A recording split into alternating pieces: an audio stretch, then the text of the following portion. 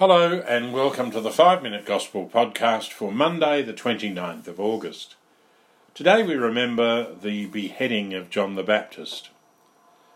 The Gospel passage today from St. Mark is the story of John's beheading, a story of corruption, hatred and pride.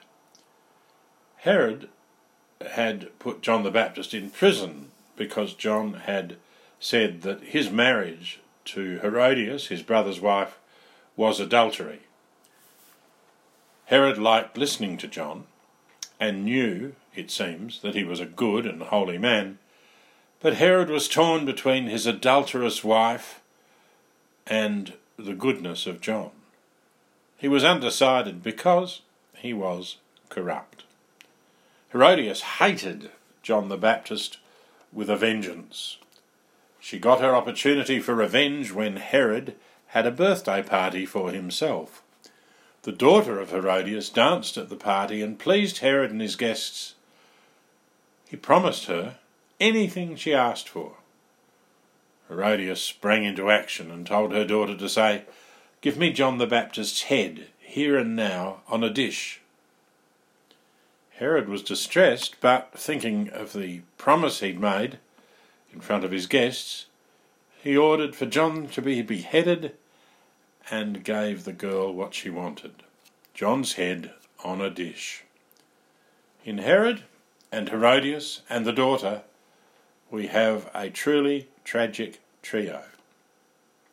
We have the hate-filled, vengeful Herodias, who'll go to any length to get what she wants, a woman who will use her own daughter to kill someone.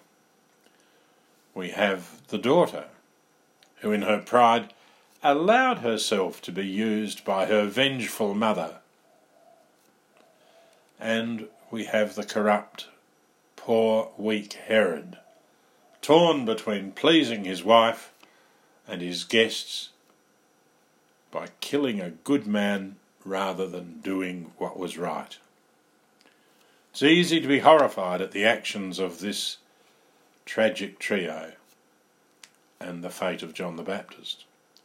It's not so easy to see that there may be times when we have a little of Herod or Herodias or the daughter in us, when we also act out of corruption or dishonesty, hatred or pride. Most of us probably haven't thought about beheading someone this week, but maybe we have cut off someone's reputation or good name with an angry tongue, with gossip. In the same way, we probably haven't seriously thought about killing someone this week to get revenge on them. But maybe we have killed them out of our lives. Killed them out of our lives by our anger, by holding a grudge, or by refusing to forgive. Maybe we've heard the phrase, "that person is dead to me." Maybe we've even used it, or felt that way. Perhaps too there are times in our lives, a bit like Herod, when we're torn between doing or saying what others expect of us, rather than doing or saying what Jesus wants of us. Herodias and her daughter show us the consequences of letting corruption, hatred and pride flourish in our lives. Pope Francis once said, John the Baptist ended up alone in a dark prison, the victim of the whim of a vain dancer, the hatred of a diabolical woman, and the corruption of a vacillating king. John was the victim of pride, of hatred and corruption.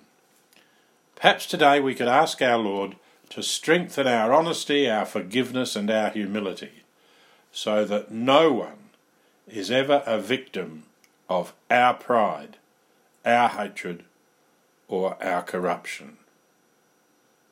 May no one ever be a victim of my pride, my hatred or my corruption. God bless you all.